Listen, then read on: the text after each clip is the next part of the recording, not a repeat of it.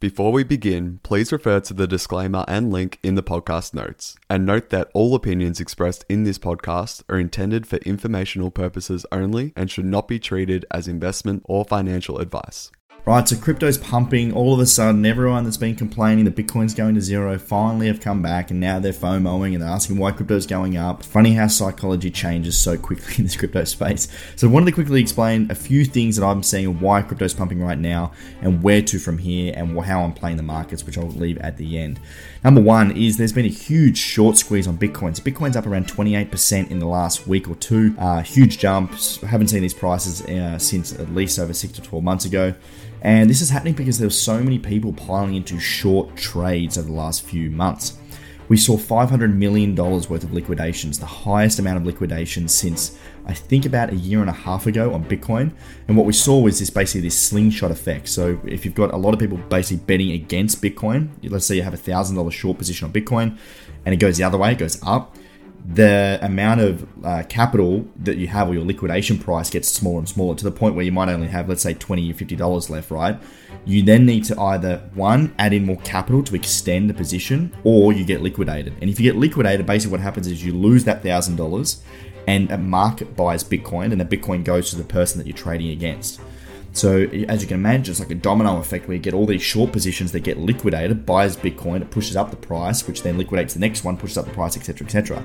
And we saw $500 million worth of shorts liquidated. So basically, it's like buying $500 million of Bitcoin on the spot price, which had this like slingshot effect where Bitcoin just pushed right up above 20,000, has continued ongoing. So we had this huge increase, and we also had macro positive news for once. So we had the CPI inflation, so the interest rates the inflation rates coming towards what was more expected by economists across the world. So in the last few months, we've had CPI inflation rates that have continued to increase, that have outdone the expectations of the market.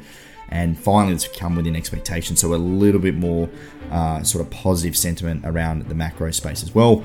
And then we also had potentially, I'm not sure if this had a huge effect, but FTX with the recent bankruptcy and liquidations going on there, they found about $5 billion worth of liquid assets, which could have provided a little bit more positive sentiment. There was some TA stuff. I'm not a TA expert by any stretch, but Kyle, our TA expert at Collective Shift, also mentioned that there was a few good TA things lined up at the same time.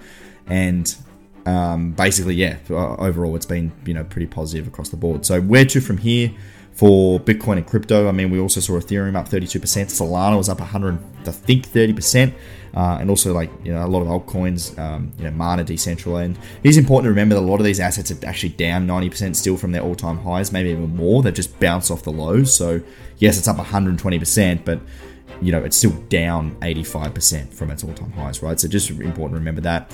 And as we've been saying at Collective Shift, and what I've sort of been mentioning is that, anywhere between, I think, 16,000 and 25,000 USD Bitcoin price is an absolute steal. I've been dollar cost averaging now, buying weekly for the last few weeks, probably a few months now. We're nearly at the end of January already. I've been buying it constantly, and I think this next 12 months, honestly, will continue to give us pretty good price on Bitcoin. I don't think we're going to go much higher. I think we're probably going to see a retracement here at some stage. Everyone has been bearish. We've got that bullish sort of breakthrough, and now I think we might retrace a little bit, which is healthy. Always having these sharp, fast run-ups is important to sort of recoup, reset, and refresh the market. So overall, relatively positive. We're also on the downward slope to the next halving, so it's less than 2 years away. We're more than halfway there, so that's also exciting and pushing towards that. And the Bitcoin adoption network and crypto continues to grow. We're seeing the NFT market continue, although trading volume's down, more utility.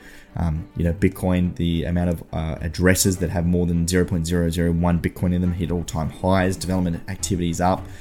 We still have a lot of institutional adoption coming and whales buying. So look, overall, it's been positive. Nothing really has been negative about the market outside of the macro stuff and all the crap that happened last year. And the fact that we're now beyond that, I think, is giving us some confidence that